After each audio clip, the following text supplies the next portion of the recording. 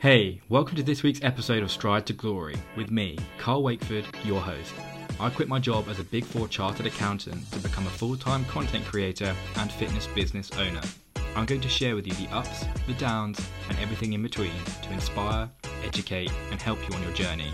Everything you are about to listen to, I am personally actioning in my business. So, get your running shoes on, get in the zone, and prepare yourself for a new personal best. What's up, guys? So, oh my days, have I got a good podcast for you today. We are going to debrief the London Marathon 2022. I cannot tell you how unbelievable it was. It literally happened early this morning. It's currently Sunday, 2nd of October at 8 p.m. I'm recording this. Today was mind-blowing. Mind-blowing. For so many reasons. The atmosphere was electric. As always, London was just phenomenal. The weather turned out to be perfect. And I had the most amazing day supporting my athletes who all smashed it. Now, as a running coach, you naturally have a little bit of fear, a little bit of nerves and anxiety around race day because you train your athletes and they work so hard for months and anything can happen on the day. Realistically, I know I've trained them super well and I had so much confidence in them. And I briefed them last Wednesday. We went through the course and I was so unbelievably confident in them being able to put in an incredible performance. But in your mind, you're thinking, what if something goes wrong? Or what if they twist their ankle? Or just some bird flies in from the east and sweeps them off their feet? You know, these just thoughts enter your head. But they all smashed it. So running today, I had Bilal, who is a previous client of mine. So he got 3 hours and 26 minutes. I'm just looking at the app so I can see all of their finishing times. I had Sarah Cox, who finished at 3:30, and this was her first ever marathon. Sarah is a mum. She is a kick-ass mum, and she finished her first ever marathon at 3 hours and 30 minutes. How unbelievable is that? She is a pocket rocket, this woman. Had Ryan, who finished at 3 hours and 38 minutes. Now, I've been coaching Ryan since the start of the year. I know Ryan incredibly well. I've had the pleasure of coaching him in person at Run Club as well.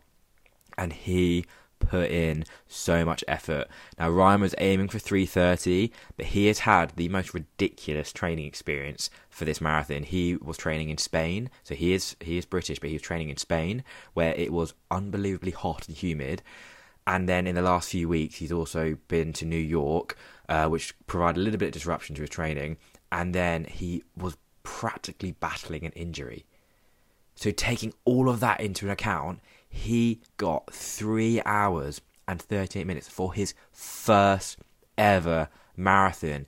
When I saw him at mile 25, and I saw him on a few occasions, I went absolutely mental. But at mile 25, he was deep in the pain cave. You could see it all over his face, but I went absolutely nuts when I saw him, as I did when I saw all of my athletes, and they just were flying. It was the most amazing thing ever. We then had Patrick, who has cerebral palsy, and he was in a wheelchair. He set out to try and break a world record for the fastest time in a commercially available wheelchair. So Patrick, and a bit of context here, his first ever London Marathon, or first ever marathon, was last year, where he got 5 hours, or around about there.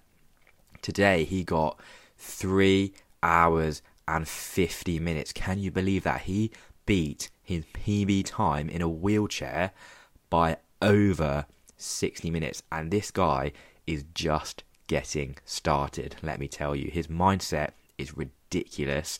His fitness is going to be off the scale, and this is just a starting point for this man.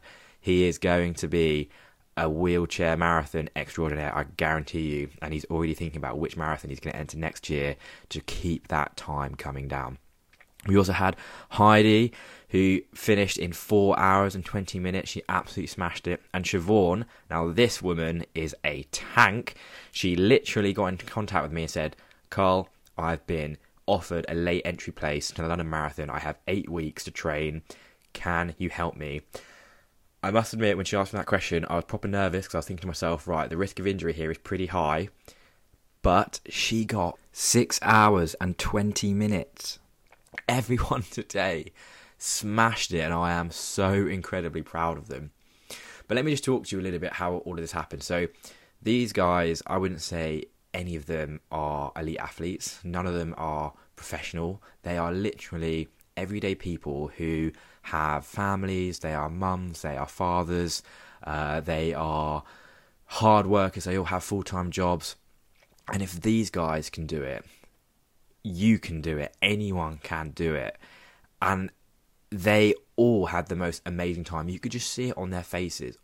You could see as they approached that finish line that all of the hard work they've been putting in for the months and months and months that they've been on my training programs, you could just see it all coming to fruition. And it was just the most incredible thing. It was a super stressful day for me as a coach because I was tracking, obviously, 6-7 people all at the same time, and they're all running at different speeds. So London was rammed full of people. So I started off in Greenwich. I was able to see Ryan at the start line, gave him a good pep talk, made sure that he was feeling mentally good, made sure that his body was feeling good. He was feeling good, so he had a really good start. Was trying to catch some other athletes at the start line, but didn't actually manage to see them. Got notified on my phone through the London Marathon app that they'd all set off. So I then began trailing around London. I first went to the Cutty Sark, but it was so rammed, couldn't find anywhere to put myself in an obvious place. So I decided to go straight to London Bridge.